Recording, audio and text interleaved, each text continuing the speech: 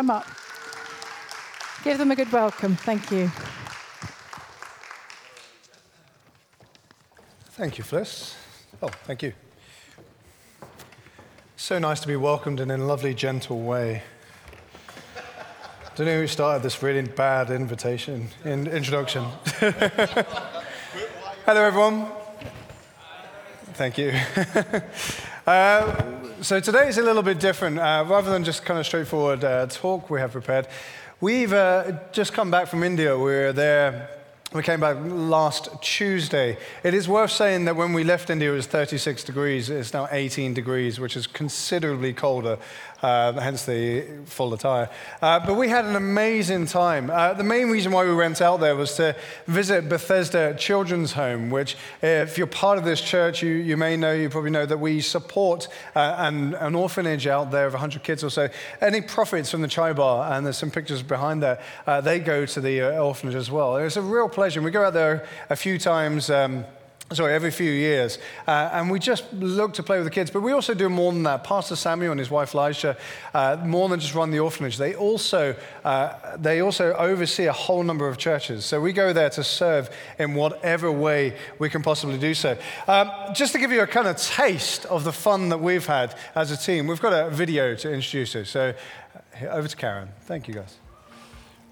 As you can tell, we had a tremendous amount of fun when we were out there. And as I said, we visited the children's home. We went and prayed for so many sick people. And we saw God do amazing things. It was really tremendous.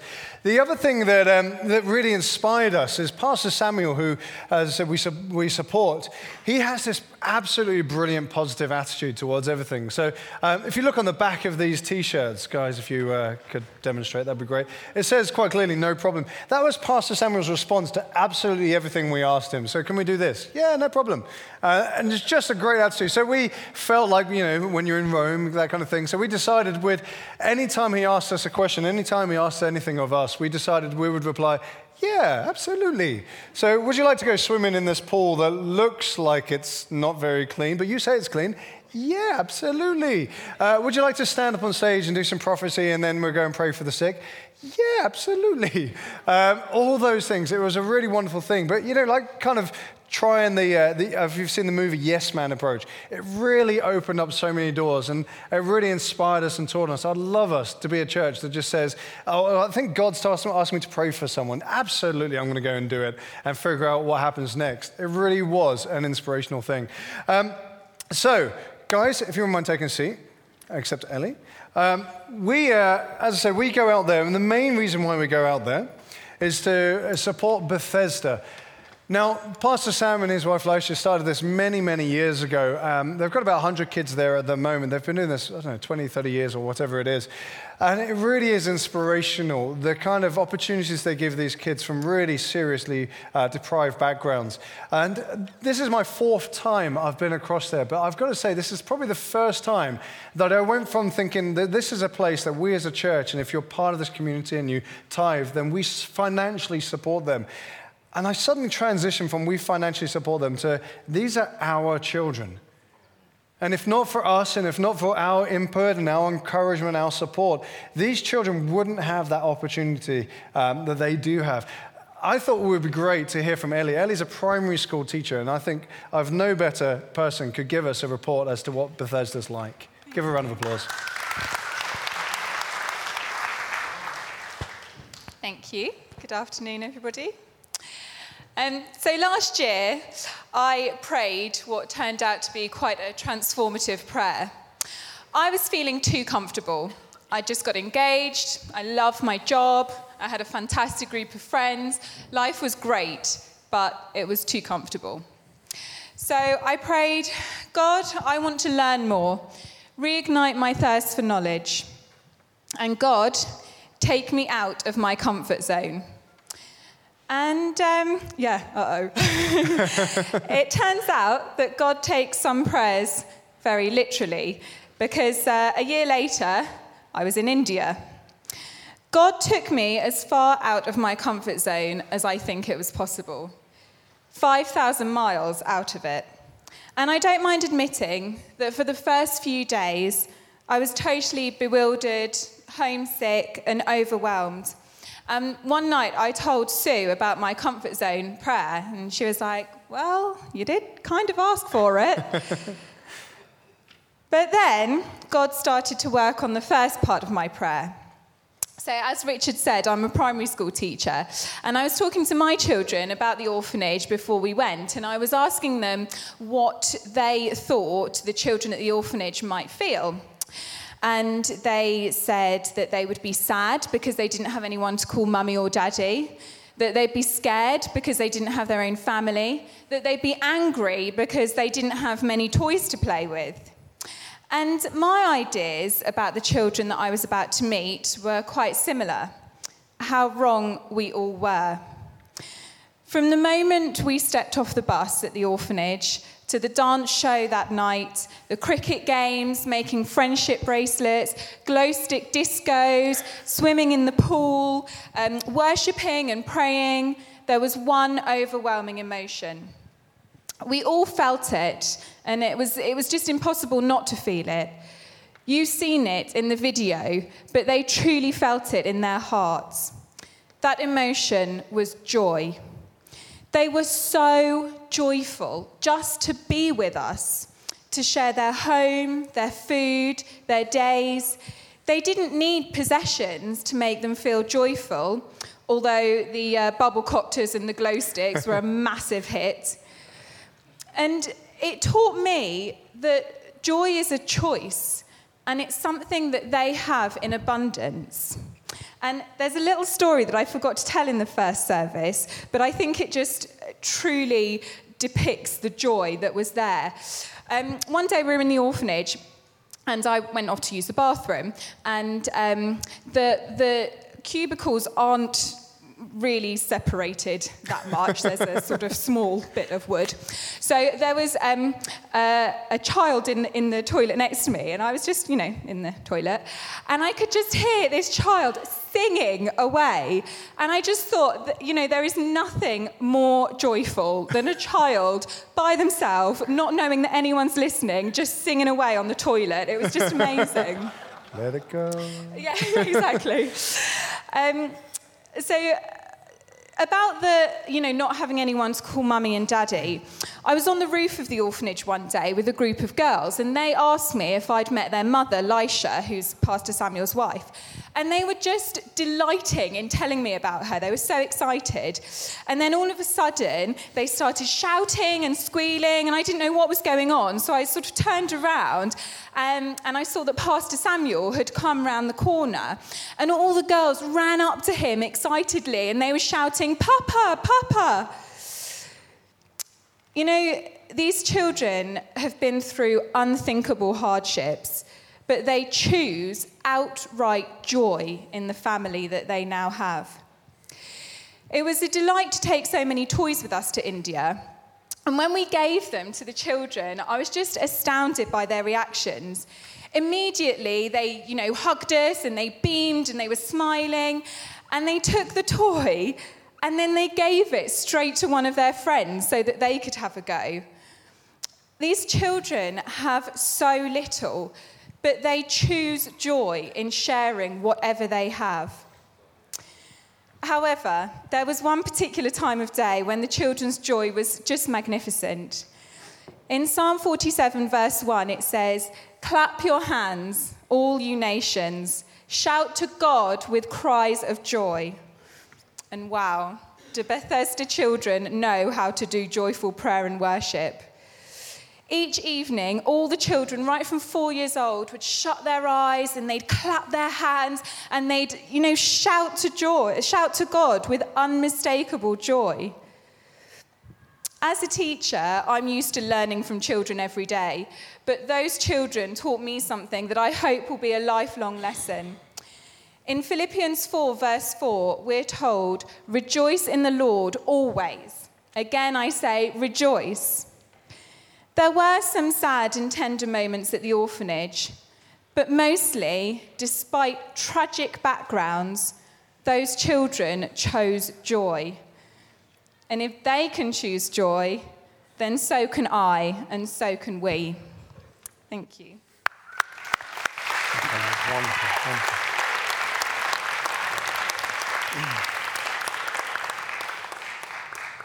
That was so wonderfully communicated, and it's so true as well. I mean, these are our kids. We are not just supporting them financially, but we're supporting them in so many ways. And it's wonderful for us to report back that they are being loved with such a deep and wonderful love.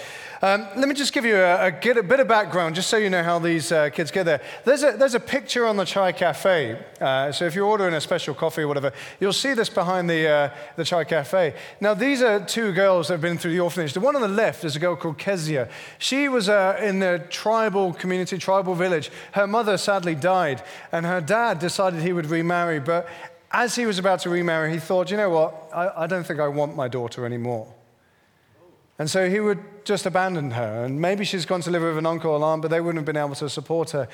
And so she would have been literally abandoned in that place with no hope and no future.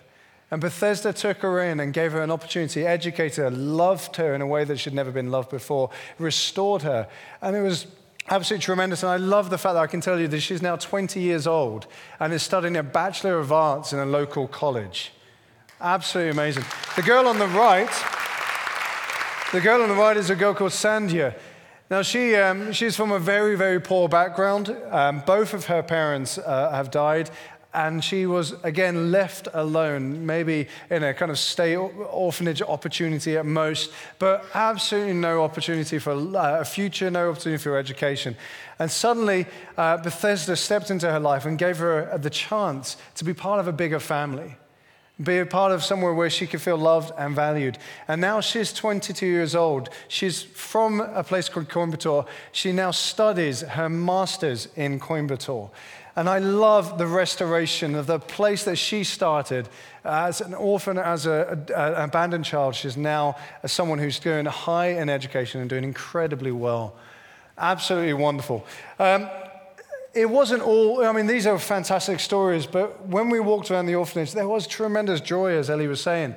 But there were a few times when you start to realize that actually it's not all absolutely brilliant. They're still struggling with things. I went to get something from my bag and I came past this little boy who was crying on the edge looking at everyone playing. And I sat down next to him and I didn't really understand what he was saying. I put my arm around him and I got a translator over to say what was going on.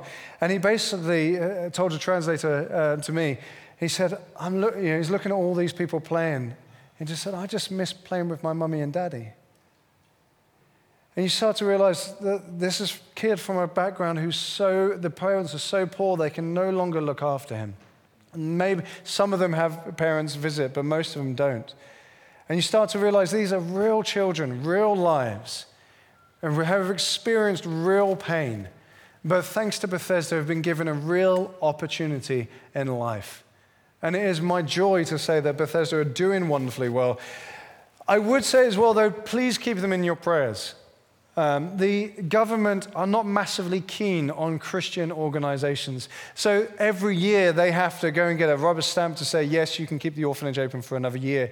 Every year they go there, they've checked all the boxes, they do incredibly well to keep it safe and secure and everything they need to do. But then the government official would look at the list and kind of hover his stamp over it. And until Pastor Samuel or whoever just passes that bribe across the table, which is so common, until that bribe goes across the table, the stamp won't go down. I said, well, what happens to the kids? Well, if we don't get the stamp, they're all back on the street. It's as simple as that. It is devastating, absolutely devastating, the prayers that they need. And not only that, they need $3,500 or so every single month to feed, educate, clothe, and all the support for the children. We give a fair amount to that. You can sponsor a child, you can do other donations as well, but even then they're still running a little bit short. So please pray for them, and please keep them in your prayers and think about how we can continue to support them as a church, how we can look after our children in that place. So that was Bethesda. And when, me and the rest of the team, since we've been back to India, we've been having those questions. So how was India? Was it fun? Was it good? I mean, I don't know how to respond to that question other than to laugh. It's a great question. But when something was so emotional, And so, I talked once about us being stretched, our emotional range of both the joy and the difficulties. There's no easy way of describing how that trip was in a few words. Let me give you one example, though, of one church service I went to, and a number of us were speaking, and I started off by introducing the team, and I looked down, and on the right, kind of what Dennis has said, there's a beautiful girl in a pink dress. Sorry. And I looked down, and I just thought, wow, what a beautiful girl. Reminds me of my daughter. I just bought her a dress that day, and I just looked at this girl and thought, oh, just such love for her. And then I was praying for this guy in his about 30s or 40s, and you could tell he had been at this church, but had never really encountered the love of God. And I was praying for him and just praying to bless him, and suddenly the waves of the love, it talks about in Romans 5, waves of love just started to fill him.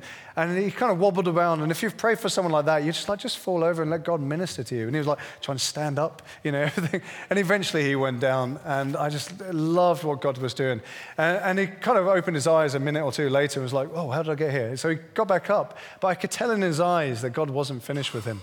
And so he got up, and then he fell back down again and did that a couple of times. It was absolutely hilarious. Such joy, such wonder. But then I encountered an elderly man.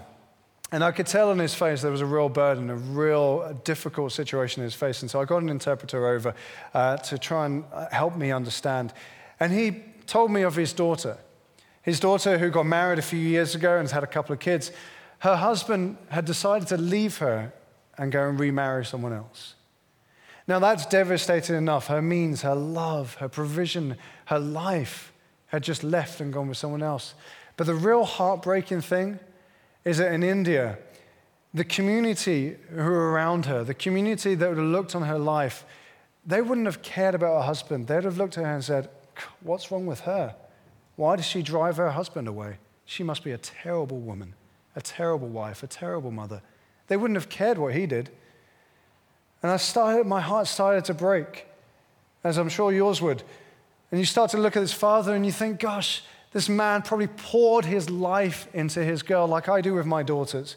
Gave him every opportunity to communicate how much he loved them, how much he adored them, how much he thought they were the world to him. And then one day she meets a man of her dreams and she gets married. It must be the happiest day of the father's life where he can say, I've done all I can with you now. Now it's time for you to go and start your own family and to be the best you can be in this man's love. And it must have been such a wonder for him, such a relief for him. And then only a few years later to find out that this man had left her. And not only that, the community are starting to blame her and probably blame him because he must have been a terrible father to have raised such a terrible woman. It really is painful. Not only that, the fact that she's a Christian, big Hindu country. So they would have looked at her and said, well, of course your life's fallen apart. You're following the wrong God. It really costs to be a Christian out there. It costs to have a faith that is different from the national faith. Not only that, it has financial implications. If you're on benefits, I thank God for the child tax credits and the child benefit, but imagine you had housing benefit. Because when you become a Christian, all of that goes. You have to give that up. Imagine if you were sitting here thinking of the benefits you get from this government, and you had to decide whether you would continue being Christian if that meant you had to give all of that up. And that's the decision these people face when they become Christians. It is not an easy thing. So you can start to grasp how emotional it was. Greg Grammins, Simon, and Emma, would you mind coming up? As we talk about it shortly, we saw lots of people healed when we were there. We saw God do immeasurable things and wonderful things. At the same time, I was calling home, trying to tell Tara of all the wonderful things that God was doing, and she was telling me how more sick she was getting every day and how the struggles that she faced. And I wrestled with that. Not only that, we had personal struggles. Whenever you put a team together, you always have the foreman struggles. People are starting to identify who they are and where they are. And I said something to the team before we went. I said, look, when we're out there, I can tell you everything you need to know. If you want to learn how to pray for the sick, I can show you. If you want to learn how to cast a demon out, I can show you. If you want to learn how to study and read the Bible, I can show you that. I can show you all things to do with your walk with God. But the one thing I cannot do is manufacture your relationship with God. And I say that, and we say that as pastors and leaders in this church, we can teach you absolutely everything to walk in the power of the Holy Spirit and all that He's called you to do. But we cannot manufacture your day-to-day relationship with God. And credit to the team, because they put that time in. They spent time with God, and they faced some obstacles, and they carried on. We faced, sickness, a number of those things. We faced feeling of isolation, as you're trying to figure out where you fit in the team. And we also faced, and a lot of us faced, this feeling of inadequacy. When you see other people doing wonderful things, okay, well, what about me? Is it going to happen to me? Greg is bold enough to share his version of that. So over to you, Greg. Even before I went to India, there was lots of other things happening with even work and just kind of life and feel a bit stretched and even, running a Connect group and other things. And I was a bit kind of worried about kind of going because one of the things is Richard asked me to preach very first time at a pastor's conference. So never ever preached in front of anybody, and you do at the pastor's conference. So it's already a good start.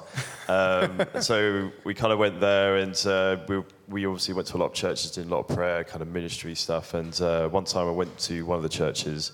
I'd be praying for someone, and I just would feel nothing, and I couldn't, hear from God or anything. And I'd just be praying, and they'd be wanting healing or something, and then it just felt like I moved on from the next person. I just feel like, what am I doing here? I'm just praying almost to saying bless you, and that's it. Kind of like I just honestly felt nothing.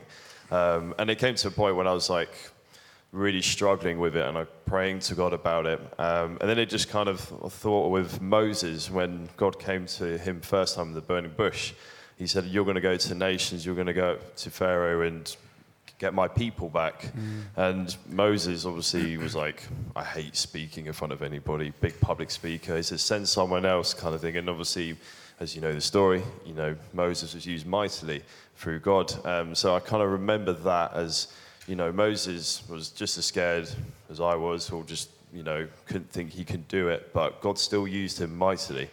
So with that mindset, I kind of thought, okay, I'm here for a reason. And I think that's one of the reasons why there was a conflict, because I was here to serve.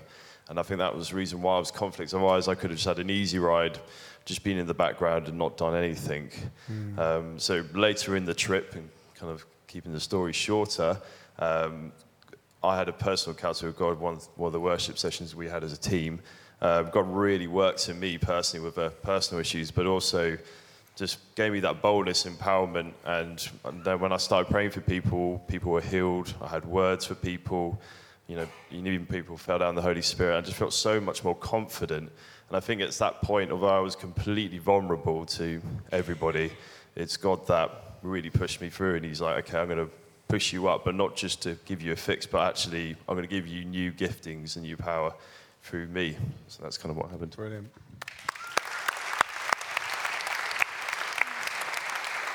What I love about that is that Greg is a Connect group leader, and we've all faced those struggles. If we've ever tried something that's out of our strength, God's going to put us out of our comfort zone, as Ellie was saying. And I love Greg's attitude that he knew he didn't have what it took, but he knew that he could trust in God and wrestled with that and got an answer. Absolutely brilliant. Now, Gabby, sorry if you mind just stepping forward. Gabby's a little bit different story. So she's 16 years old and one of the core members of the team, and really came to life towards the end. Great dancing, by the way. But it was really interesting. I'd seen her character, but I haven't seen whether she's spoken or anything like that. And then one day, God said to me, I want Gabby to preach at a gospel evening meeting, big session. And I thought, okay, well, if God said it, let's go for it. And I've seen her character, so I think she can do it, but I have no idea if she can. So Gabby, tell us what happened. So when Richard first asked me, I was a bit like, no. If anyone who knows me will know, any kind of public speaking, I just shy away from, don't want to be in the limelight. But then I was like, I didn't come all the way to India to waste an opportunity to share Jesus with people. So I decided I would speak. But one of my first struggles was like, I'm only 16. I don't know that much about the Bible. I don't know how I could influence people with what I know. So I struggled to kind of decide what to talk about. And Katie suggested talking about the story of the unmerciful servant in Matthew 18. And so I spoke about like the love and forgiveness of Christ that story shows. And when it got to doing the talk, I was so nervous. It was just one of those situations where you want the ground to swallow you up, or someone to come in and be like, oh, it's fine, you don't have to talk, don't worry. But but when I started talking, I just got a sense of peace, like the Holy Spirit came over me, and I felt very peaceful, and I managed to get through it. And afterwards, during ministry time, 4 Hindus came to know Christ. Wow. Which I take no credit for. It was all the Holy Spirit, all God. But through that situation, what it's taught me is, although we're weak and although we feel inadequate and not able to do things because people will tell us we can't, to never underestimate what God can do through us. And it's especially in those times of weakness when you feel like you can't do something that you know God's there, because I would have not been able to get through that talk unless God had been with me. So. Amazing. And those are just great examples of, yes, absolutely, I'll do that, I think. Yep. I just love that. I love the idea that we stepped out and experienced that. Another thing happened quite dramatically when we were out there. If someone was to ask me for a statistic, something I can feed back from this trip, the one thing I would say is we prayed for a lot of sick people. We prayed for healing a lot. And over the week, we documented over 60 people healed. Over 60 people. I mean, bear in mind, we pray for a lot of people that couldn't translate, and we don't have a clue what happened to them. And actually, one guy came back and said, oh, my tooth is nailed. Thank you. But we probably saw over 100 healings, but we documented about 60. It has been absolutely amazing. Let me give you a taste of them. So, Emma, if you just step forward. Yes. So I had a word for a pastor at the conference that I was about 50% sure was God. So I shared it anyway, and I felt that God was saying to him that he can straighten his back. He is a son of God, and he can walk with dignity and authority, knowing who he is. And, you know, he just kind of, I think he seemed to receive it, and that was that, and I kind of got on with the rest of the day. And then over lunch, a good friend of his came over to me and said, thank you for that word, because he had been what I thought was really, really, really sad for a while. But the word that God had given him was really encouraging and kind of giving a new lease of life and of hope and joy. And also he said that his knees had been in a lot of pain. So I went to go and pray for him. And you could see the transformation in his face already, like how knowing who he was and beginning to recognize that again was just giving him again that life and that light and hope that he'd been missing for so long. And I prayed for his knees. Both his knees got healed straight away, which was incredible. And it was it was incredible to see how God had spoken that word of love into his life and then demonstrated his love by healing him as well. And then it got even better because I had actually been mistaken in what the friend had told me. I thought he was just really, really sad. It turns out he'd been planning to commit suicide in the next couple of days. He was just very, very worn down by the ministry he was involved in, and his life was just going wrong in every way. So God literally saved his life through that word and transformed his life, and it was just incredible to get to be part of that. Wow.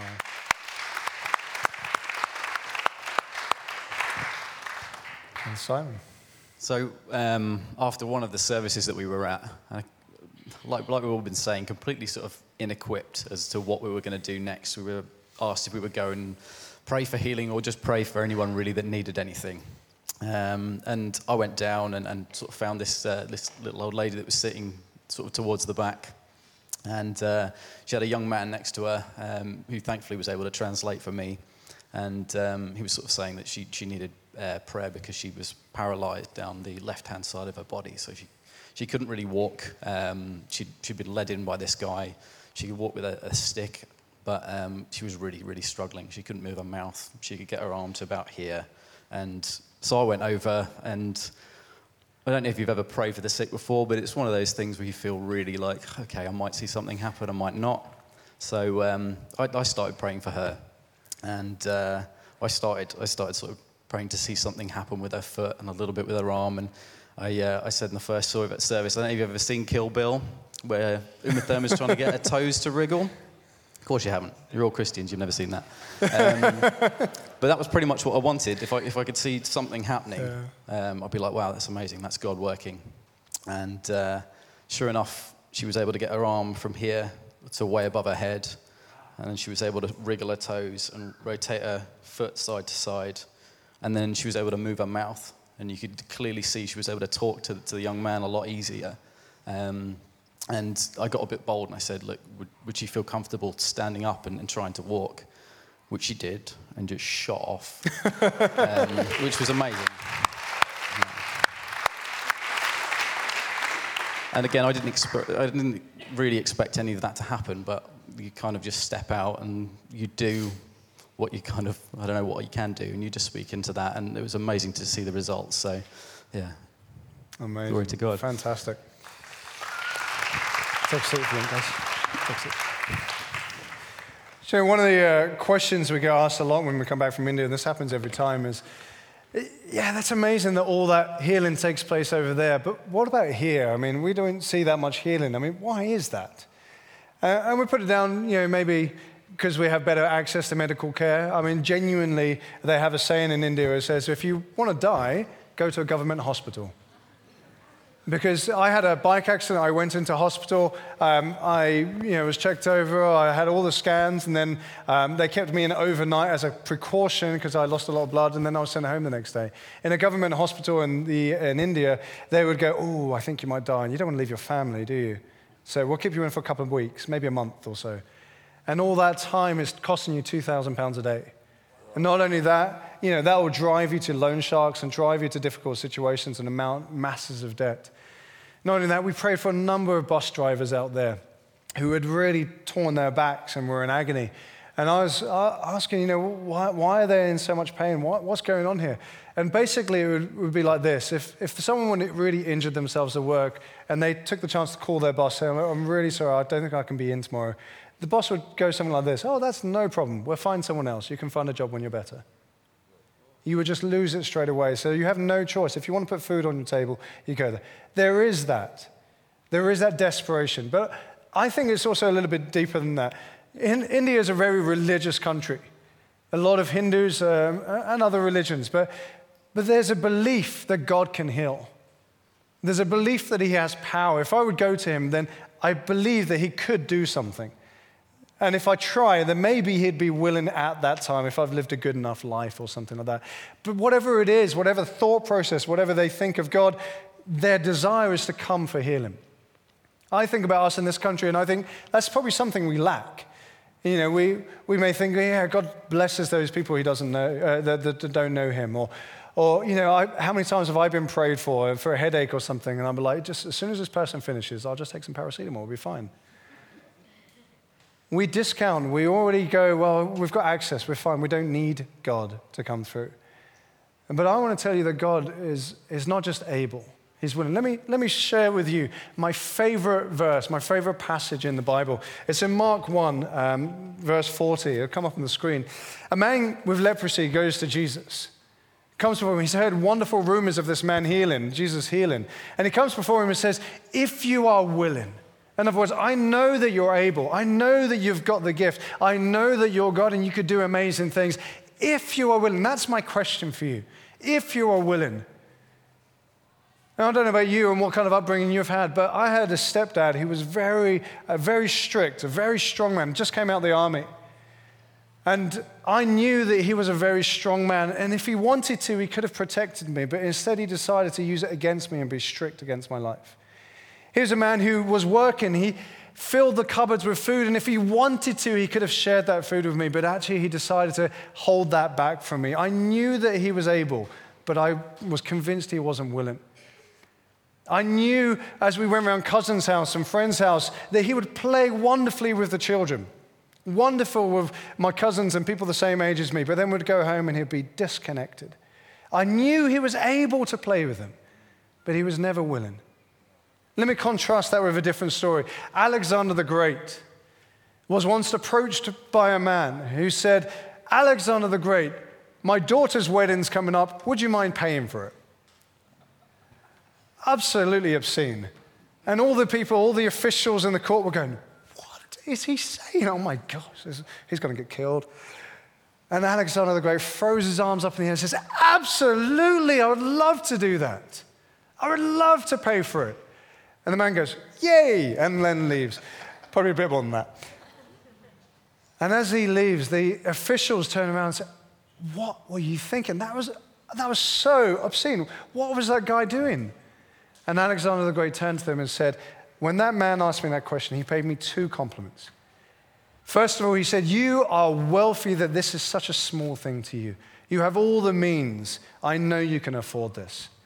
And second compliment he paid me was, I know that you are a generous man and you are willing to do it as well. When we go before God for our prayer requests, do we kind of keep it simple like a parking space because, to be honest, we don't want to face the disappointment? Or do we believe we're approaching someone like Alexander the Great who is wealthy and is generous and is willing? Well, let me tell you what happens when we approach Jesus. Mark 1, verse 40. A man with leprosy approaches Jesus and he says to him, if you are willing, make me well, make me clean. Jesus' reply goes like this. Jesus was indignant. It means he was filled with compassion for this man. He knew, he empathized, he sympathized. He reached out his hand and he touched this man. He said, I am willing. He said, be clean now. And immediately the leprosy left him and he was clean. That is our God. That is our Jesus. That is the one who's on the receiving end of our prayers. John Wimber, who started this movement, he actually said, the problem isn't up there. The problem isn't with God. The problem's down here. We're too scared to go to God for those big things. And yet God delights in being a generous and wealthy God. If we would go to him, he would give us more than we could ever imagine. He would put us in situations where he would say, go, and I'll give you the words when you go. We have a good God, a powerful God. Emma, would you mind coming up? I want to tell you one story, and then we're going to go into some ministry. And a couple of things. I believe there are people here that have ailments and would love to pray for you and would love to see God be a willing God and heal you. And there's another thing as well. I think based on all these things that were shared today, I think that actually God wants to remove some limitations on your life. Maybe you haven't experienced the power of God. Maybe you haven't been in a situation where you've needed the power of God.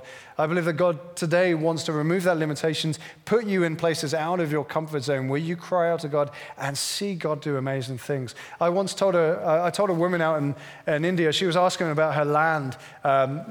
She was fighting over it, having arguments, taking it to the courts. And I couldn't give her an answer straight then and there about what would happen to her land. But I said, do you have anything that's wrong with you? And she said, oh, my body hurts or something like that. And I said, well, I tell you what, I'm going to pray for you. God's going to heal you. God's going to heal you because he loves you. And if he heals you, that's a sign that he loves you, he cares about you, and he's compassionate for your life. And if you can trust him that he's healed you, you can trust that he will deal with the other situation you're burdened with. But let me tell you this one story. This is a little bit out there, but I think this will tackle some of the things that we come with. I approached this girl once, a younger girl, but she could speak English. And I said, what can I pray you for? And she told me, oh, I'd love a blessing on the family. And then I turned around and their family, a father, a mother, and I think a brother were standing there. And they were shouting something in Tamil. I have no idea what they were saying. And then I turned back to her and she said, oh yeah, just blessing for the family. And I turned back and they were blah, blah, blah, blah, blah, blah. Blessing for the family. Are you sure? Because I'm fairly sure they're saying something else. And she goes, okay. And she pointed down and her foot was in cast. 2 years ago, she had dislocated her ankle jumping off the bus. It got a little bit better, but then it got a whole lot worse. And so I said, well, let me pray for that. So I sat her down, I prayed, and asked her how she was, and she goes, oh, yeah, no, it's feeling a bit better, thank you. I said, I think you're lying to me. And she was a bit taken aback by that. She says, oh, yeah. I said, let me pray again. And so I prayed again, and, oh, yeah, it's been better. I said, okay, you're lying to me again. So I called a translator over, and I said, okay, let her help me out here. And so she said, I don't really have enough faith for this. Now, in India, just where the churches are at, they very much believe if you have faith for it, then God can do it. But I don't know about you, but I read in the Bible, if you have faith as small as a mustard seed, God can move mountains. Even one guy who came to Jesus said, I believe, but help me with my unbelief. I think sometimes we kind of imagine that our lives have to be good for God to bless us, that we have to have enough faith that God's going to be able to come through. I looked at this girl and my heart broke at the oppression that she was under a well-meaning, well-intended pastor who had told her this fact. And my heart broke for her. And I looked at her mum and her dad. I said, when you were a child, you didn't know how to ask for food, and yet they fed you. When you were a child, you didn't know how to ask for love, and yet they loved you. God loves you. He doesn't care how much or how little faith you have. He loves you because you are his daughter, and he has compassion for you. And he hates to see you suffering. He hates to see you suffering. And so we prayed again. And a little bit better. Then I got Eloise over because she was much better at praying than me. And we prayed for her one more time. And she stood up and she thought, oh. And then she balanced on her, the one leg that was dislocated. And I thought, okay, I think she's healed now. God doesn't care how much faith you have. He loves you. He's a God of compassion. And I believe that God wants to heal you if you know that he is willing. If you even have an inclination, you come with the idea that maybe he is willing. I know that God can heal you because he has compassion on you, his children. So would you please stand? Thanks. We do this all the time. We're going to do it again today. Would you close your eyes? Would you say, come, Holy Spirit. Come, Holy Spirit. Come, Holy Spirit. Bless you, Lord. Bless you, Lord. Bless you, Lord. Thank you, Jesus. Thank you.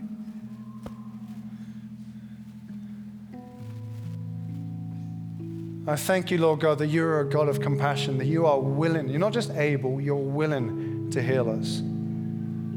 You're willing to move in our lives. Come, Holy Spirit. Bless. If you have something physically wrong with you, would you raise your hand where you are? Okay. Look around if you haven't got your hand raised, especially a team if you go. If you can believe on their behalf that you know that God is willing and able, then would you go and just lay a hand on them now? If you believe that God is willing to heal, maybe you've never seen a healing before, maybe you've never experienced this power before that God has given us, every single one of us, this authority. Just lay a hand on their shoulder. I prayed a very simple prayer out there. I just asked what was wrong, or tried to determine what was wrong. And then I used the authority that Jesus has given me as a son of God, as you as a daughter of God, just to speak to that thing. We do this in Essentials Part 2. Speak to that thing and say, be healed in the name of Jesus now. I command you to be healed now in the name of Jesus. I have this very simple theory that where the kingdom of God is, there can be no sickness. There can be no illness. Because where the kingdom of God is broken out, where the kingdom of light is broken out, where can darkness be? It has to flee. So kingdom of darkness, be gone. Sickness, be gone in the name of Jesus now. Thank you, Jesus. Thank you, Lord. Just speak with that authority. After you've prayed for 30 seconds or so, just ask him where it hurts, if there's any improvement. Just ask them to give you an indication. We do this thing where we just say, if it was 10 to start with, like not being able to move or pain, if that was 10 to start with, where is it now with 0 being completely healed? We should find it drops 10, 20% and it improves. Maybe more. After a while of doing this and believing that God was willing and able, sometimes we only had to pray one prayer and that person was healed. That's okay. That's just God digging some stuff up.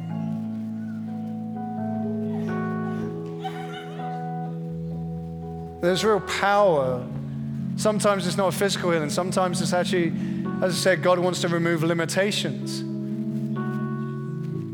Sometimes God wants to take away some of those deep hurts, those deep insecurities, those deep struggles. And he reaches deep down inside of you to do that.